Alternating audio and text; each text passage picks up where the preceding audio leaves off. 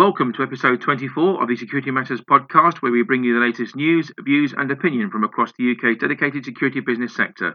My name's Brian Sims, and I'm the editor of Security Matters magazine. We're delighted that this podcast is sponsored by the Security Event, which runs at the NEC in Birmingham on the 25th, 26th, and 27th of April 2023. Security Matters is once again serving as the lead media partner for the exhibition. To register for the show, visit www.thesecurityevent.co.uk.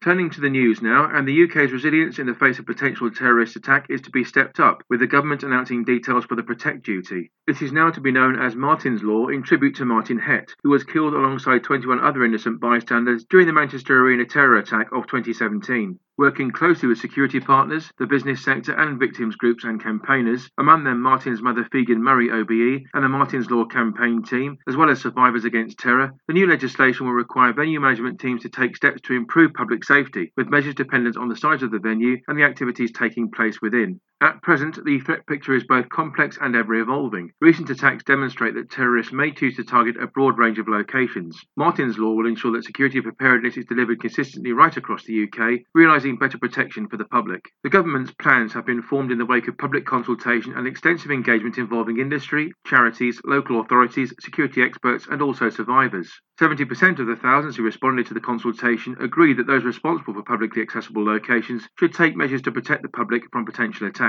In practice, Martin's Law will follow a tiered model linked to activity that takes place at a location and also its capacity. The process is aimed at preventing any undue burden on businesses. A standard tier will apply to locations with a maximum capacity of over 100, which can undertake low-cost, simple and yet still effective activities to improve preparedness. This will include training, information sharing and the completion of a preparedness plan to embed key practices, among them locking doors to delay attackers' progress and fashioning knowledge on life-saving treatments that can be administered by staff while awaiting the arrival of the emergency services. An enhanced tier will focus on high-capacity locations in recognition of the potential consequences of a successful attack. Management teams for those locations with a capacity upwards of 800 people at any one time will also be required to undertake a risk assessment to inform the development and implementation of a thorough security plan. Subsequent measures could include creating a vigilance and security culture, the implementation of physical measures such as CCTV surveillance, and also inducting new systems and processes to better enable the consideration of security. The government will establish an inspection and enforcement regime, duly promoting compliance and positive cultural change, and issuing credible and fair sanctions for serious breaches. Dedicated statutory guidance and bespoke support will be provided by the government to ensure those in scope can effectively discharge their responsibilities, with even small venues also able to benefit from this and take voluntary action. Expert advice, training and guidance is already available on the online protective security hub that is Protect UK. In practical terms, Martin's Law will extend to and apply right across the whole of the UK. The government will publish draft legislation in due course to ensure the law stands the test of time.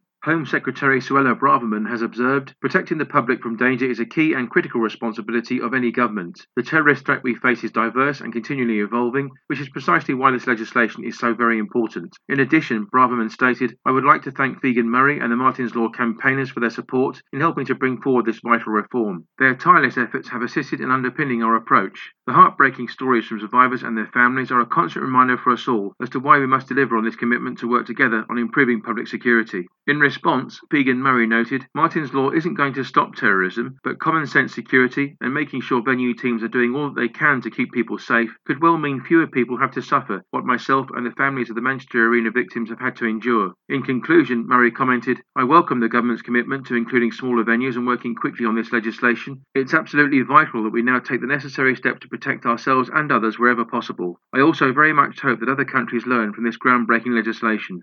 The Business Continuity Institute has just published its latest Resilience in Conflict report, which is sponsored by International SOS. The detailed and thought-provoking document examines how conflicts in regions around the world are affecting organisations, how those organisations manage resilience during periods of conflict, and, by extension, the role of technology in this process. Unfortunately, it's now become important to consider the volume of armed conflicts and disputes currently taking place around the world and the range of impacts they can exert on organisations, from those who have operations in affected areas to those who have suppliers or customers in those areas, and also what responses can be prepared to mitigate the impacts. Indeed, the BCI's report finds that 61.7% of organisations are currently affected by the impacts of conflict. Of this proportion, a majority, i.e. 74.8%, say that they're experiencing secondary impacts but without physical involvement in the conflict itself. Therefore, beyond considering the primary effects of a conflict, it's critical that organisations also consider the ripple effect of conflict on operations by assessing the resiliency of their supply chains or the rising cost of energy, themselves just two potential threats at the moment. Other concerns highlighted by practitioners include damage to critical infrastructure, as well as staff shortages caused by military call-ups, relocations for safety reasons, and site shutdowns.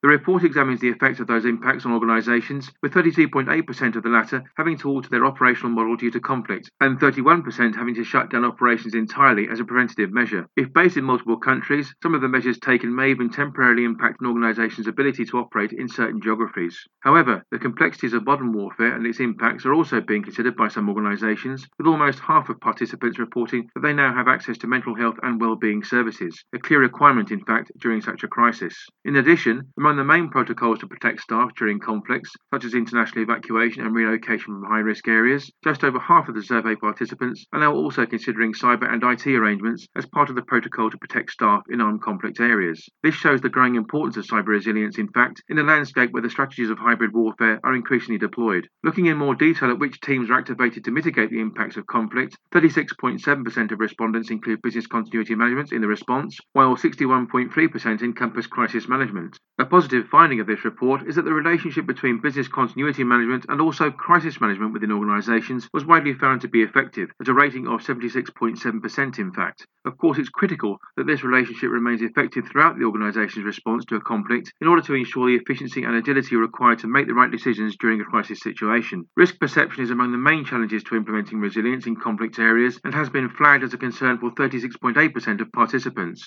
These respondents in fact suggest there's too much focus on other major disruptive events, such as the COVID-19 pandemic for example, which may serve to deflect attention away from the impact of conflict on organisations. Only 50.6% of organisations who responded to the survey conduct screening procedures for staff before they're sent to areas potentially subject to conflict. Of those organisations who do screen their staff, security, health checks and cultural assessments may be conducted as part of this. Of those organisations which use software to keep operations resilient in conflict areas, 50% of them employ crisis communications, while a further 50% rely on cyber and information security technology. Rachel Elliott, the head of thought leadership at the BCI, has noted, "This has been one of the most eye-opening reports the BCI has ever written. The sheer number of organisations who are currently affected by conflict shows the importance of monitoring unfolding intelligence about it, in addition to considering both the direct and indirect impacts of current and potential conflict when planning." Rachel delivered an excellent presentation on business continuity and business resilience as part of the 2022 edition of the Security Matters Digital Conference, which ran on Wednesday the 9th of November. View the session on demand by visiting the event's dedicated website at www.smdigitalconference, that's all one word, smdigitalconference.com. Our first guest on this edition of the Security Matters podcast is Jay Bullock, the Managing Director of Anubis Security. The Lanarkshire-based Security Industry Authority approved contractor scheme registered company was formed back in 2014 and now boasts upwards of £10 million in turnover per annum. Jay founded the company, having forged a decade-long career in the security business sector, during which time he concentrated his attentions on the nighttime leisure economy and also the retail sector. Through time at Anubis Security, Jay's vision has transformed the company's structure, policies and procedures. There's an ongoing drive for staff training and retention. Indeed, Jay is a firm believer in the adage that investing in employees beyond the industry's bare minimum, looking after them and valuing them, will realise a far better service for clients. On a day-to-day basis, Jay assumes overall responsibility for corporate and financial strategies, in addition to compliance matters. He very successfully led the company's COVID-19 response and has been instrumental in the successful delivery of security for major events, among them COP26. For this edition of the Security Matters podcast, Jay concentrates on business licensing, Martin's Law, and also the impact of the current cost of living crisis on the security business sector.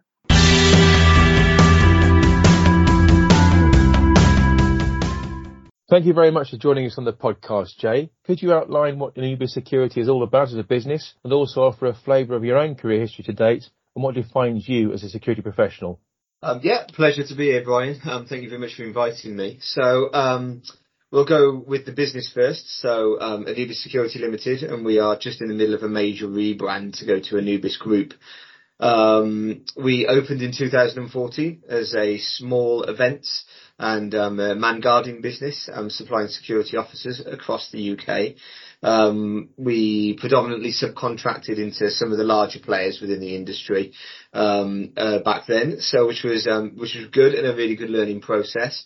We then continued to expand, and thanks to some of our policies and procedures and the effort that we put into our our own guards and our training, which we do offer added value to our clients, we've expanded significantly. So we just broke about the £10 million barrier last year. Some of that was due to the COVID response. We need to look at that and take a good look at that. But we realistically will now be about £7.5 million business going forwards. Looking to expand constantly. Predominantly we are Scottish based. But for our events division, we literally go across the UK. So that was one of our proudest moments last year. We were delivering 2 events, one in Brighton and one in Dunnet, which is right at the top of Scotland at the same time. So when people say, "Oh, do you do UK coverage?" I can truly say, yes, we do. So that's all about the business. Myself personally, I joined the industry when I was 18 years old. I worked on the doors for a very, very long time. That was pre-SIA license as well. So I'm probably one of the last people who can really remember that, because they came in very quickly after I joined the industry. Came to Scotland to take over a large group of nightclubs as their head of security. Managed to do that across the board, and sort of just continued to expand the career from there. Took a career break for a couple of years out of the industry, and then 2014 hit, and that was the Commonwealth Games for Scotland here, which was a major deployment for basically for the country. And because of my knowledge of the industry and the people who I knew and my ability to gain staff, I was phone called and asked to provide staff. And at the time, I looked at it and was like, why don't we do this? Why don't we do this properly? And opened Anubis Security, pretty much went from strength to strength. 2016 we became ACS, so very quickly we realised the value of ACS and the accreditation schemes that surround that, as well as Safe Contractor and some other bits and pieces like that as well. And I think that's really what allowed us to expand so quickly. So yeah, that's where we were. Anubis Security is a registered approved contractor, Jay, as you said, with the Security Industry Authority. Now, that being so, what are your own thoughts on the proposal for business licensing? So, yeah, that's a very interesting question. We are massively in favour of it.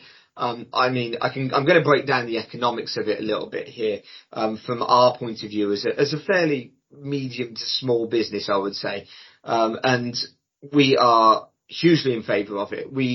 I personally sit on one of the ACS steering groups, which I think is a fantastic idea, that they try to listen to the industry. And it is brilliant. But unfortunately, what we've done for a number of years now is sort of banged our heads against the brick wall with the SIA. And I don't believe it's a fault of theirs. I believe that possibly it's a fault of legislation coming in and then coming out, and then appetites from one government to another in order to do this. But the white paper that came out following the MEN disaster clearly outlines that business licensing should be something that is very, very heavily looked at. For myself, personally, I believe the ACS structure is already there. And I also believe that could easily be brought down to a level where it would be sufficient for just business licensing. So maybe make ACS gold, silver and bronze, and possibly make bronze the very, very minimum level you can have to operate within the industry. And this is all brought towards compliance, which is obviously massively important for HMRC and et cetera, and licensing, and also to level the playing field. We as a business sit in I wouldn't want to say a black hole, but we sit in between two issues. One, when we go and price a job for a private client, let's say, we are always very, very much price generated, which can be difficult, because we simply cannot compete with somebody who is not willing to be compliant with HMRC rules and doesn't have any of the bills or anything that we do as a fairly large company in that way. So let's say we go and price a pub door. We can't really move for anything less than £15 an hour by the time we've been caught with NIC, national insurance contributions, pension contributions, and holiday pay. And that leaves us paying a very, very low rate to the guards on the ground, which we then can't get the staff for. And we'll go out maybe £15 an hour, maybe £16 an hour, something along those lines. But somebody sat in a bedroom somewhere will come in with no insurance, paying cash in hand to their guards and be like, I can do this for £12.50 an hour. Give the guards £10 an hour cash, and guess what? I'm not getting the contract. And then on the opposite side of this, we have our private and public contract tenders, which we go for. We do fairly successfully at the ones we go for, but we have to be so careful about what we go for because it's a resource issue. They're hugely complicated, take a significant amount of time to do, and unfortunately we don't have the ability like some of the much larger companies do to have a whole tendering department that can just dedicate their time to gaining new business. Unfortunately, sometimes the tendering falls down to me and some of my ops team, and that can be exceptionally not tiresome, but it can be very, very difficult to manage that and manage the entire business at the same time. So really, truthfully, we sit in this area that can be really, really difficult. We can't win against the big boys because they've got so much resources. And when we do, it's very, very, it took a lot of resources ourselves. And then we can't compete when there is there is businesses out there who are just doing whatever they want, whenever they want, and in no matter how. And the HMRC joining up with the SIA has been a good thing. They don't seem to be finding a lot of non-compliance, which does worry me, especially PAYE, HMRC, stuff like that. I think there's a lot of non-compliance within the industry, and business licensing fundamentally will have to get rid of that. And once we do, we can start reinvesting into the staff. We can pay them more money because there's not the option of clients going out there and getting it exceptionally cheaply. So we can start paying more money because we can put our prices up as a legitimate business ever so slightly, which we can then reflect in giving the guards better pay. And then subsequently to that, we can start reinvestment into the guards as well. So they're not meeting a minimum standard of an SIA license. They're going out there and they're having career development and they're having additional things given to them. For example, crowd management stuff. So they can, like a level 5 in crowd management. Or what we're really keen to do is we're keen to do additional medical training. So we'll train them up to FREC 3 standard, which is far and above and beyond what the minimum sort of like first aid certificate is, which is generally helping to protect the UK public and our client staff. So if there's a medical emergency, they can do something much more sophisticated than what they would be taught with just a basic first aid certificate. Interestingly, I also have my own thoughts on it that realistically, I think we should maybe look at ourselves. We need to look at internally. And I've had this row on quite a lot of social media platforms to say, like, look, when the guards stop accepting cash in hand work, they have the ability to put these small businesses out of business by not accepting cash in hand work. There will be obviously a massive pain there for some of these guys who are doing this, and you can't necessarily blame them hugely because they have families to feed at the end of the day. But when they stop accepting that, it will self-police the system, and maybe, just maybe, we all stand a better chance. As I said, we can put additional pricing in, and we can give them the guards what they deserve to be paid. Because realistically, you can go and stack shelves now for more money than you can get being a security officer, guarding a building, or heaven forbid, nighttime economy, which can still be fairly low paid and hasn't seen a dramatic pay increase for a lot of years. We are still in a labour shortage, probably 62,000 people short across the board, which is a huge amount of people to be able to just do what we do. And we see this reflected every day in when we're trying to staff, but we do not see it reflected in client rates. So it's an interesting conundrum for the industry, to say the least. At present, Jay, the economy is clearly in a period of downturn. This could well affect procurement spend by end users going forward. What sort of problems will that present for security companies like yourselves, and how can these problems be overcome in your view? It's going to be a massive issue. We have a duty to protect the public as much as we can within the legislation that we have, and that needs to be taken seriously. And I think that's now being shown from what came out of the very unfortunate events at the MEN. Security is quite often, I believe that if a lot of clients, if they didn't have to have it, wouldn't have it. But they unfortunately they have to for a number of economic reasons, and one of them is their insurance says you have to have a certain level of responsibility for your own premises. Which is very, very interesting. Going forwards, I'm not going to be, I wish I did have the solution to what the issue is going to be. We are going to see a significant less spend, but at the point in time, as people begin to struggle in the UK population, and what we're seeing anyway from people's behaviours, particularly at events and things like that, there is more and more criminality coming into our societies. And only with a close working relationship between the police and the security industry do I think that we're going to be able to solve that. So I think one of the solutions to it is to integrate security more with police rather than having this us and them mentality. I know that there's schemes down south that work quite well, that give companies, I believe it's the CSAS scheme, that give police, private security companies, basic police powers. We don't have that up here in Scotland, so we haven't really accredited for it, although we do have offices down south. So I think maybe the expansion of that scheme under very, very, very tight monitoring. The ACS scheme is fantastic, but we do sometimes see a variance in quality between one ACS company who maybe scores fairly low on that, and then the ACS companies who score fairly high on it. And I think if we were to introduce a CSAS scheme and expand its powers, then I think that would be a way of getting around the spend that some councils don't want. And maybe it comes from central government realising the fact that the police are massively outnumbered and basically increasing extra threats every day. So I think that may be one of the things that might help, is that integration between security industry and police. In terms of them not wanting to spend money, I think they need to reassess their risk matrices on a lot of things. What is the bigger risk?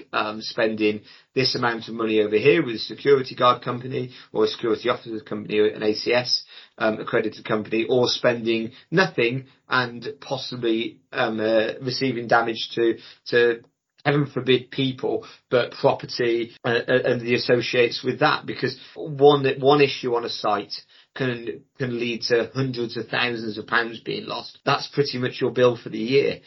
We are obviously moving into a much more automated view of it as well, and some of the camera systems and some of the camera systems that are now about with the full analytics are fantastic. But if you're a criminal, let's be honest, you're probably going to a site with fake number plates, equipped to do the job that you are wishing to do. And realistically, what are you getting for your money with a camera system? You're getting a recording, unfortunately, of whatever criminality they are doing, and with chances of being caught very, very, very, very low, especially, harking back there, to police resources that you're going to ring up. Unfortunately, a forklift has been stolen off of site. We've got a recording.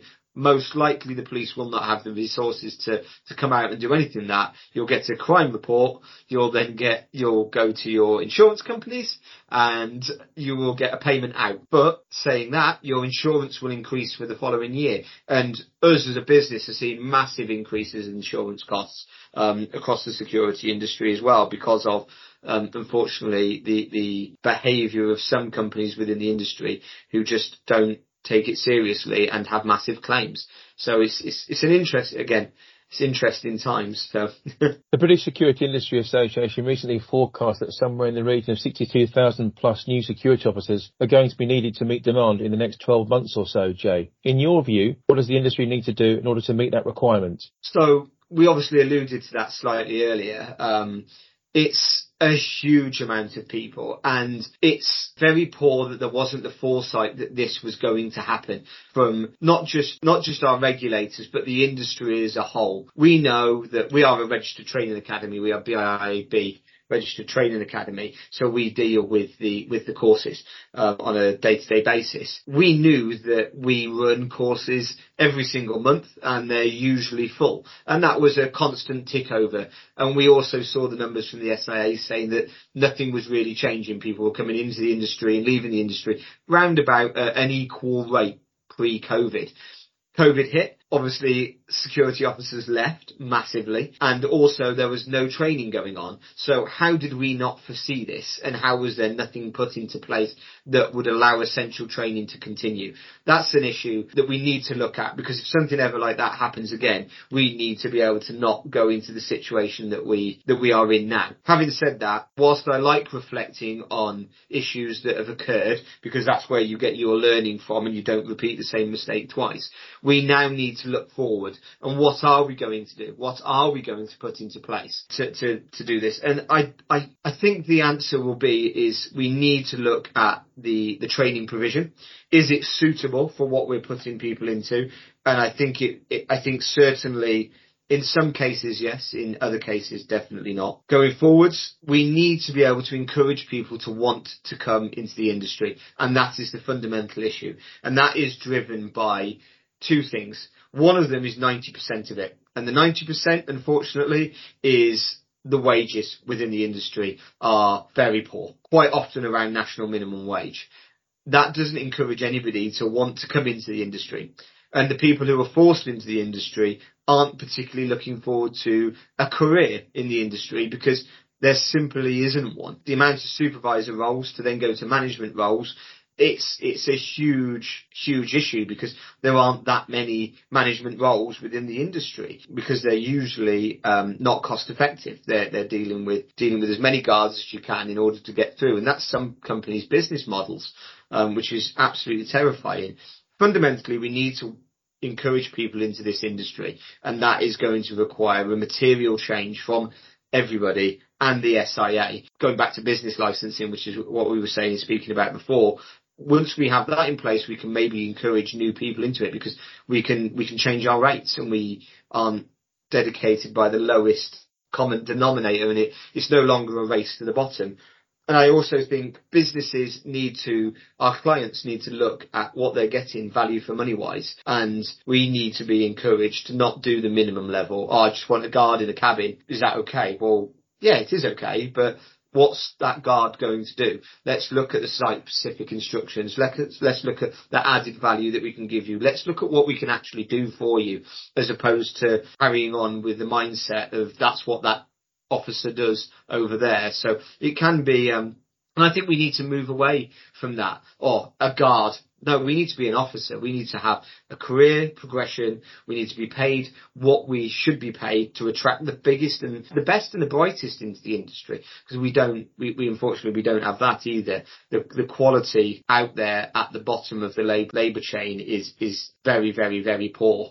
And when we look at incidents that have happened, we wonder how they have occurred. And the answer is, unfortunately, because we do have some very, very poor officers within the industry. And it's down to the training, and it's down to the compliance, and it's down to what businesses are willing to accept. Not just the security industry putting the officer out, but also what clients are willing to accept, because they feel it's a tick box exercise. Oh, I've got that guy, tick box, and they move on, and we don't interact. We're really lucky with a lot of our clients. They take us seriously. They listen to us. We do site briefs with them. And then again, the event sector, we're really well thought of within the event sector, thank goodness.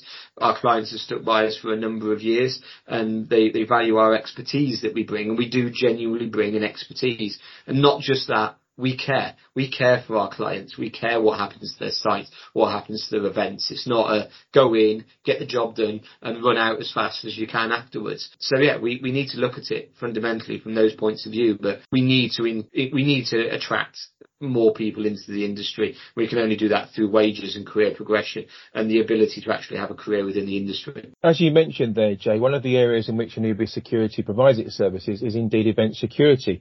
Now, there's been much talk of late about the government's proposed Protect duty. Do you believe this is a positive step forward? And if so, what do you want to see being brought forward in the new legislation? So, in terms of the Protect duty, yes, fundamentally it's an absolutely brilliant idea. We need to make sure that it's actually doable and actually scalable, given the nature of the events company, the events industry. We need to look at more fundamental training. We need to make sure that personally, I believe that events sector should be something completely separate to everything else within the industry. Obviously, within the ACS structure, we have security guarding, we have door supervision, we have close protection, and we can ACS accredit ourselves as a business for those. And we are accredited for two of those, the door supervision, obviously, and the security guarding. There is no events sector for that. But when you look at the amount of turnover that events bring to the security industry, it does question you why there is no ACS scheme for events companies, which I think is something that would go a long way to improving standards in it. I mean, I've been at some of the biggest festivals and events in the UK, and I've stood there and I've looked around and I've been to myself like, this is not fantastic. And it's very much a turn up on the day, gets thrown out to... I've been one of the guys who's been turned up on the day and thrown out to shit. I've worked my way through here, and there's been fundamentally no briefing, no instructions given, certainly no handbooks or something like that, which is something we do that officers can refer to over the course of the event or the weekend or however long it's going on for. It's just very much a stand on this position, and that's what you're doing, and no further brief given. That's massively worrying. We've been involved, like I said, with some of the biggest events in the UK. We now have a full festival calendar of only our events, which we are the lead supplier for, and we start briefing 2 weeks out to our management and our supervisor teams about what is expected of them on the day, what area they are going to be taken charge of, what that area represents for them, what could be some of the possibilities within there, what's their challenges within there, and then we expect those supervisors on the day to give specific area instructions to the staff members that they are given. There is also an overarching brief given to all staff, again going back to protect duty, lone and vulnerable females, or anybody at all, not just females, but males as well. We particularly work in the Brighton area for events and stuff like that, so it has to be very much like that. Anti-terrorism and what we expect, and some basic BD or BDO, which is behaviour detection, and what we would see as something looking suspicious, and if they see something like that, by all means call somebody, and we will take a further look at it. And these things just aren't done as a whole, and it's a little bit terrifying, to be honest with you. So yeah, we're all for the protect duty. We need to expand it significantly, and businesses again need to be looked at, and we need to turn the magnifying glass on ourselves and what are we actually doing out there. And the number of small events that have that over 800, 900 capacity, which is going to be coming in with Martin's Law, that run off of door companies supplying their security, is absolutely terrifying. A door supervising company that predominantly work in the nighttime leisure industry is not an events company. They don't have the qualifications for it. They don't know what crowd management is or crowd dynamics. They don't know. I mean, the number of festivals we've taken over from some of these smaller events, and they've got no idea about pit barrier, loading capacities, flow through gates, no idea to work these out, let alone they even exist. Sooner or later, I'm of the belief that I think something's going to go wrong somewhere, and I think it's going to be very, very, very much the industry's fault, and it worries me significantly that somebody's going to bring somebody onto site as a worker, and it's going to go exceptionally wrong, and you're never going to... I mean, it's difficult enough to catch it even with intelligence, but still, there's very little intelligence led about, and when you're going at the last minute advertising on social media for a guard, then there's very little due diligence there that would mitigate those risks, and it's not a good thing, I don't think. And finally, Jay, and looking ahead, what would you say are the 3 key challenges facing the security business sector in 2023?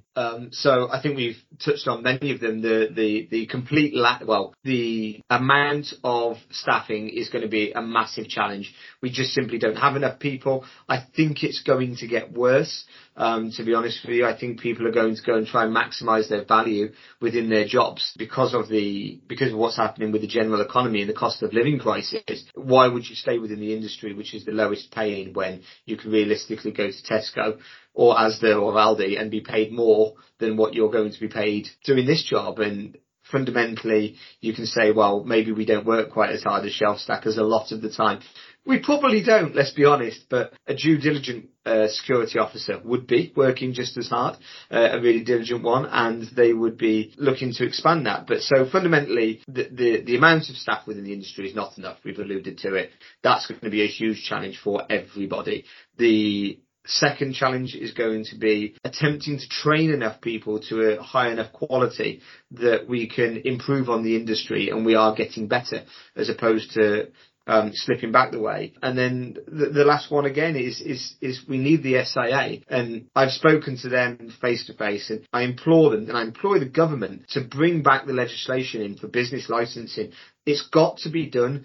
We've got to do it. I know there's no huge appetite for it at the moment, but we cannot continue to work in this way, the ad hoc way that we are working, and improve upon the situation that's coming around. And we desperately need to work together with the police, the government, and the SIA to form a coherent pattern and group across the UK in order to protect the general public. And at the end of the day, that's what we're here for: is the protection of the general public and our clients.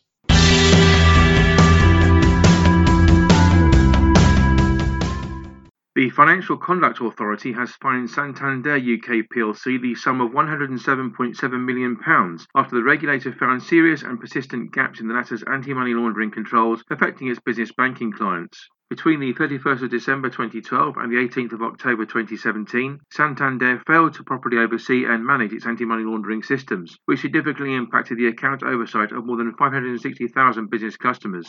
Santander had ineffective systems in place to adequately verify the information provided by customers about the business they would be doing. The firm also failed to properly monitor the money customers had told them would be going through their accounts, compared with what was actually being deposited. Mark Stewart, the Executive Director of Enforcement and Market Oversight at the FCA, commented, "Santander's poor management of its anti-money laundering systems and the company's inadequate attempts to address the resulting problems created a prolonged and severe risk of money laundering and financial crime. As part of our commitment to prevent and reduce financial crime, we continue to take action against firms which fail to operate proper anti-money laundering controls. In one case, a new customer opened an account as a small translations business with expected monthly deposits of £5,000. Within 6 months, it was receiving millions in deposits and swiftly transferring the money to separate accounts. The account in question was recommended for closure by the bank's AML team in March 2014, but poor processes and structures meant that this recommendation was not acted upon until September 2015. As a result, the customer continued to receive and transfer millions of pounds through its account. The account remained open until the FCA wrote to Santander in December 2016. The Financial Conduct Authority identified several other business banking accounts which Santander failed to manage correctly, leaving the bank open to serious money laundering risk.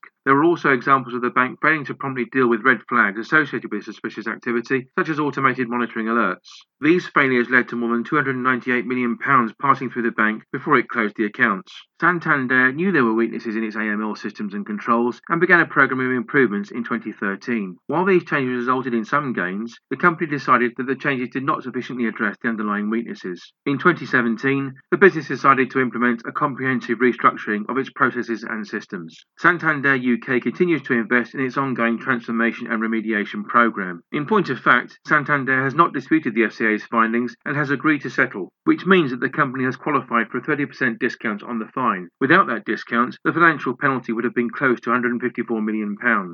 Professional Security Officer Live is set to launch at the Security Event, which runs at the NEC in Birmingham from the 25th to the 27th of April 2023. This brand new show within a show, organised by the 19 Group, will feature alongside the award-winning The Security Event, duly extending the latter's security-focused offer and realising a dedicated concentration on frontline security professionals. Tristan Norman, Group Director for the 19 Group, informs Security Matters, launching Professional Security Officer Live demonstrates our commitment to the security industry. It's a market we know very well. Our research has shown that there's a genuine demand from our exhibitors, partners and visitors to recognise the critical role that security personnel, operatives and frontline professionals play in the security business sector. Never seen before and long overdue in the eyes of many commentators, Professional Security Officer Live will host major industry brands from the security guarding sector, all of whom will be showcasing the latest products, services, technologies, training and solutions that enable security personnel to perform their duties in protecting people, places and assets. Supported by a comprehensive free-to-attend conference programme that will address key issues within the sector, among them training, career pathways, the skills and talent shortage, standards, health and well-being and physical protection. Professional Security Officer Live is warmly welcomed and supported by leading industry stakeholders, including the International Professional Security Association, the International Foundation for Protection Officers, Skills for Security, the Security Institute, and also ACES UK. Satia Rai, the CEO at IPSA, commented, IPSA is delighted to be part of the Professional Security Officer Live launch at the Security Event 2023. There's a definite need to attract, train and retain talent in the private security industry in order to address the ever-changing landscape of risk and raise standards within the sector. We're very pleased the team at the 19 Group is leading and driving the changes focused on security's front line. Security officers are the heartbeat of our industry. IPSA is thrilled to support the launch of Professional Security Officer Live as an event partner. Mike Hurst, Director and Chair of the Advisory Board at the International Foundation for Protection Officers in the UK and Ireland, observed, with members and students in 54 countries, IFPO is dedicated to advancing the role of the security officer through education, certification, developing career pathways and supporting mental health and well-being. On that basis, we're delighted to support Professional Security Officer Live and very much look forward to working with the 19 Group on further enhancing what is a vitally important area of the security profession. Registration is now open. Professional Security Officer Live is free to attend and co-located with the other shows that comprise the Safety and Security Event series run by the 19 Group, namely the Security Event, the National Cyber Security Show, the Health and Safety Event, the Fire Safety Event and also the Workplace Event. Visit the website at www.thesecurityevent.co.uk to register your attendance. Entries are now open for the Fire and Security Matters Awards 2023. Organised by Western Business Media Limited magazine Security Matters and Fire Safety Matters, the awards are run in conjunction with the Fire Industry Association. The Fire and Security Matters Awards generated more than 220 entries last year, while 450 plus guests attended the award ceremony itself. The 2023 scheme is free to enter and designed to recognise excellence and innovation in the fire and security business sectors. The winners of the Fire and Security Matters Awards will be revealed at a gala dinner and ceremony to be held at the CBS Arena in Coventry on Thursday the 15th of June 2023. The ceremony itself will be hosted by popular comedian and Mock of the Week captain Hugh Dennis. It only takes a few minutes to enter the Fire and Security Matters Awards, and this is the perfect way in which to gain much deserved recognition for yourself, your team, your colleagues, a client, a product or service, a project or campaign, or indeed your organisation. The list of security categories for 2023 is as follows: Security Manufacturer of the Year, Security Guarding Company of the Year, Security Installation Company of the Year, Security or Risk Manager of the Year, Security Company of the Year, Security Team of the Year, Security Project of the Year, Security Industry Women of the Year, and also Security Innovation of the Year. The deadline for entries to be received is Tuesday the 31st of March 2023. Enter the Fire and Security Matters Awards 2023 for free online at www.firesecurity.awards, that's all one word, firesecurity.awards.com. Our second guest on episode 24 of the Security Matters podcast is Gonzalo de Gisbert, Head of Product and Business Development at Freevault Technologies. The company is firmly focused on realising next-generation biometric smart card products for the access control, cryptocurrency wallet, healthcare and payments markets. The proud holder of a master's degree in electrical and electronic engineering from Imperial College London, Gonzalo spent a year and a half at Jaguar Land Rover working on electrical engineering research. He then moved to British Airways as a graduate engineer in July 2012. April 2014 witnessed the beginning of a 7-year tenure at Drayson Technologies. An initial role as technical account manager led to a move into product management. Gonzalo then became head of product management in March 2018 with a keen focus on business plans, pricing models and also marketing activities for the business. Gonzalo began his present position at Freevault Technologies back in October 2021, formulating strategy, preparing sales collateral, and also an active involvement in R&D activities are all very much part of the remit. During the course of our interview, Gonzalo examines the major challenges to be addressed by the company on behalf of its end-user customers, and also looks ahead to the next 12 months in terms of key goals and plans for the business.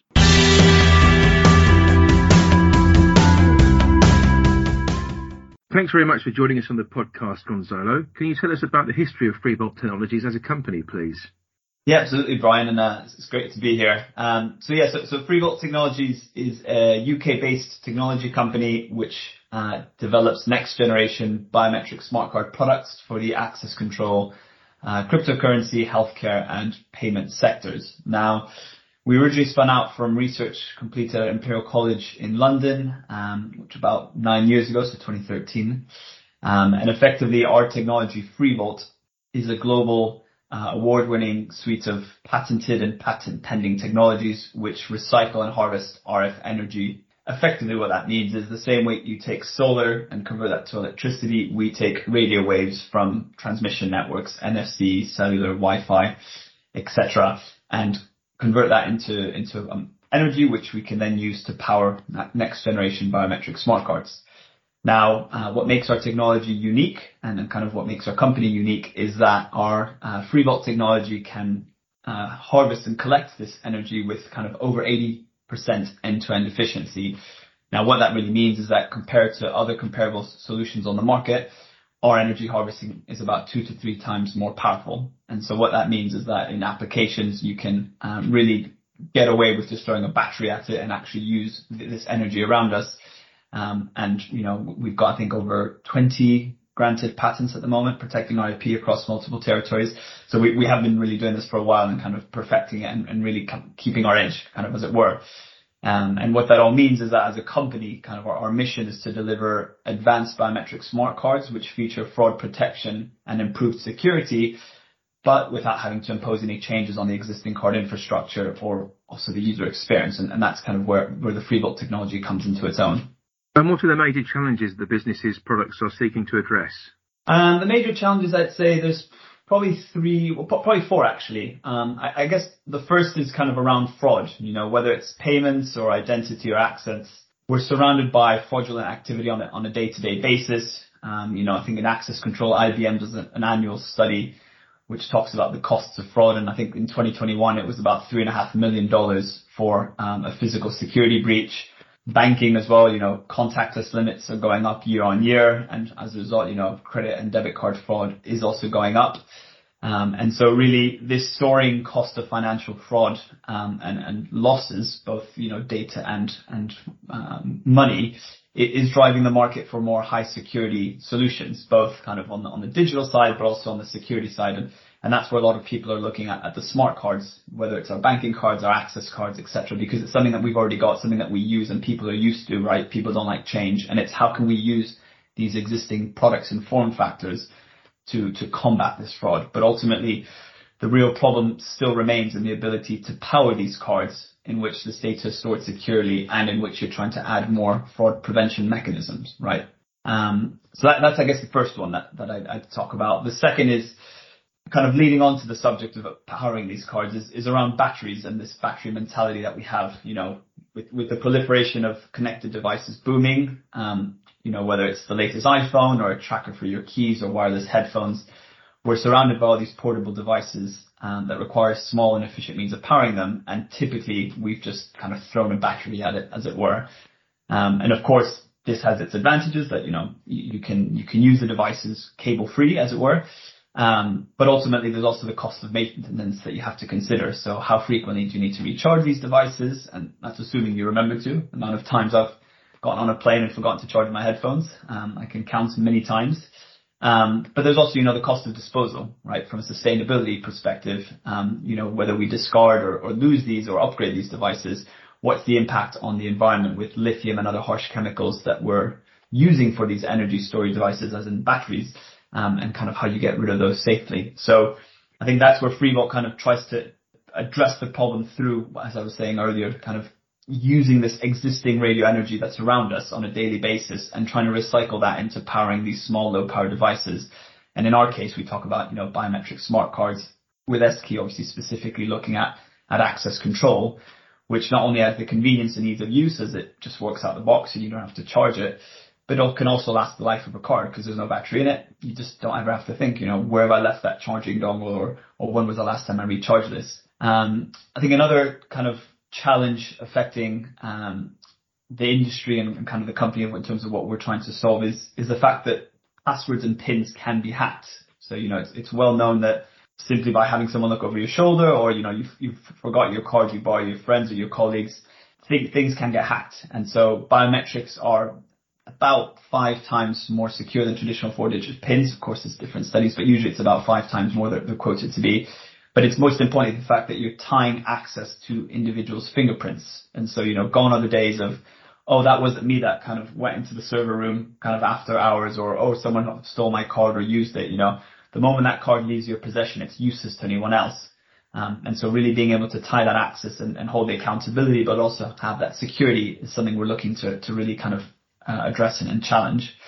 And then the last one, which is, I guess, the one that kind of, I initially said 3, but actually 4. I think it's the hangover from COVID, because COVID's introduced many challenges in terms of access control strategies. I'd say, lockdowns and remote working have forced businesses to invest quite a lot of money into their cybersecurity policies, and everyone VPNing in, working remotely, sometimes across the globe, right?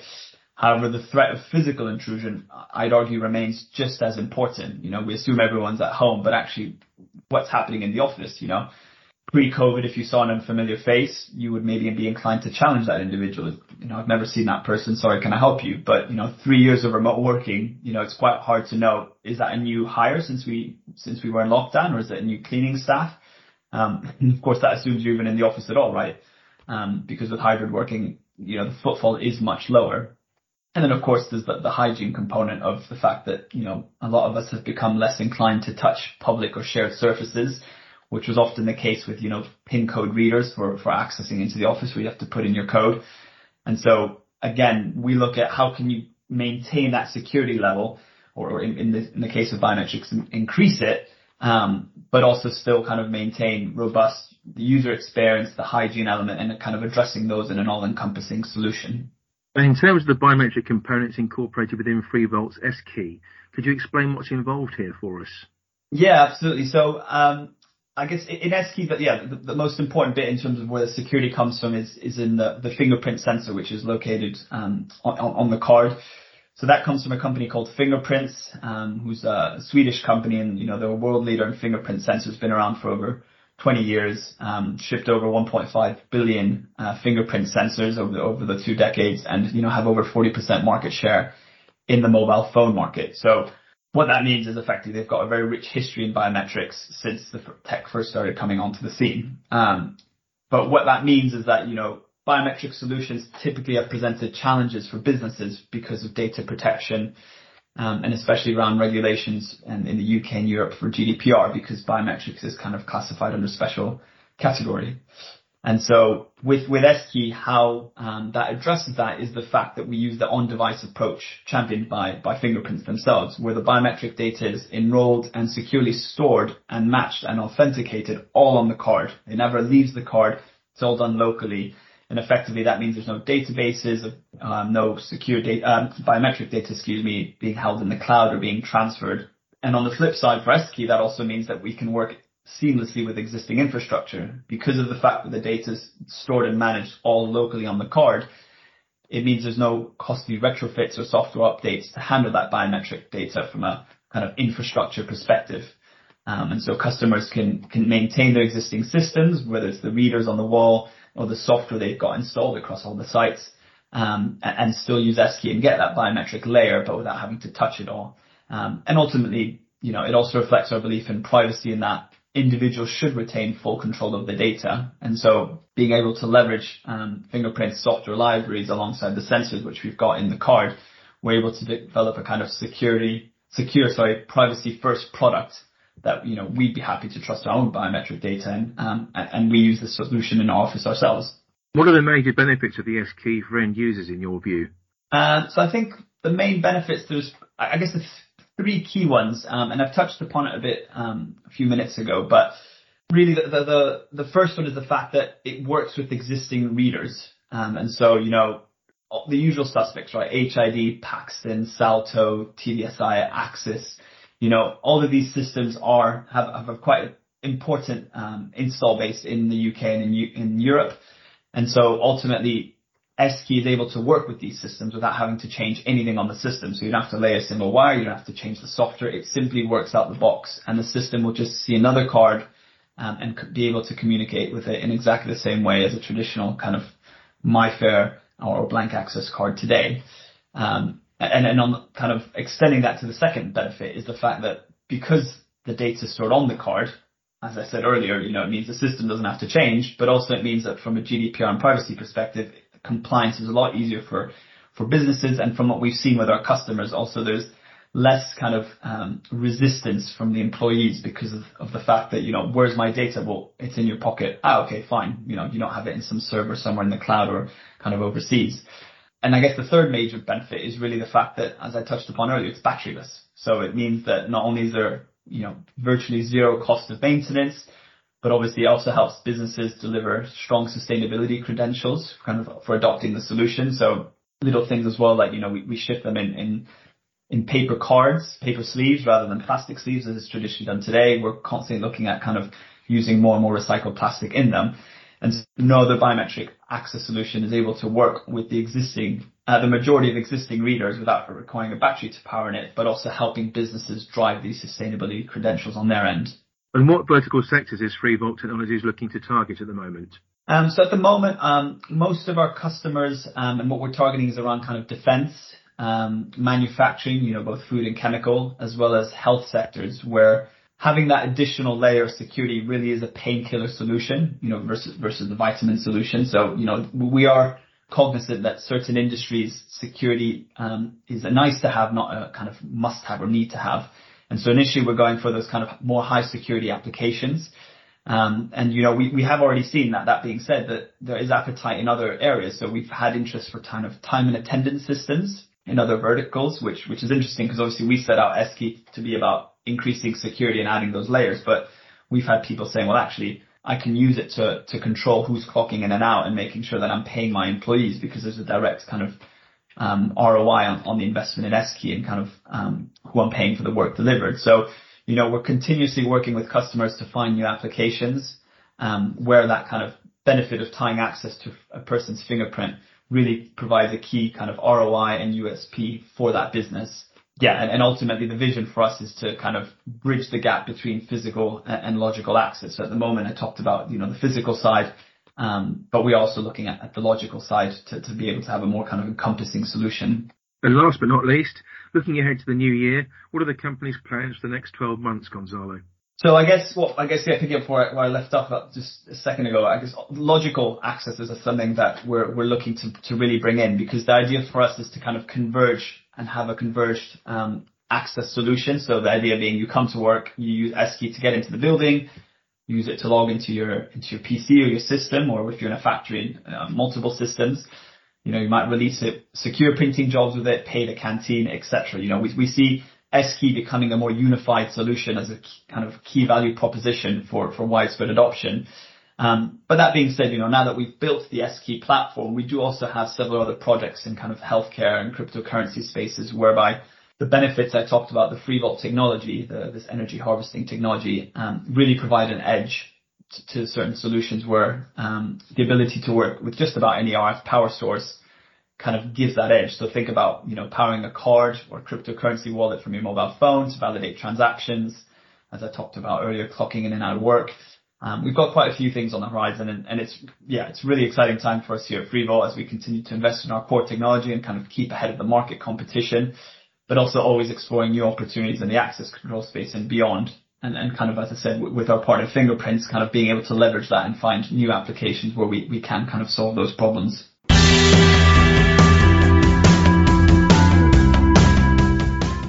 That brings us to the end of this latest edition of the Security Matters podcast. Many thanks indeed to Jay Bullock of Anubis Security and also Gonzalo de Gisbert from FreeVault Technologies for their highly valued contributions. Many thanks also to our podcast sponsors, The Security Event. The Security Event runs at the NEC in Birmingham on the 25th, 26th and 27th of April 2023. To register for the show, visit www.thesecurityevent.co.uk. Don't forget to visit our website at www.securitymattersmagazine.com, where you can access all of our podcasts and also read the latest news and opinion from the security business sector. You can view our dedicated features content and sign up to receive our very popular weekly e-news bulletins.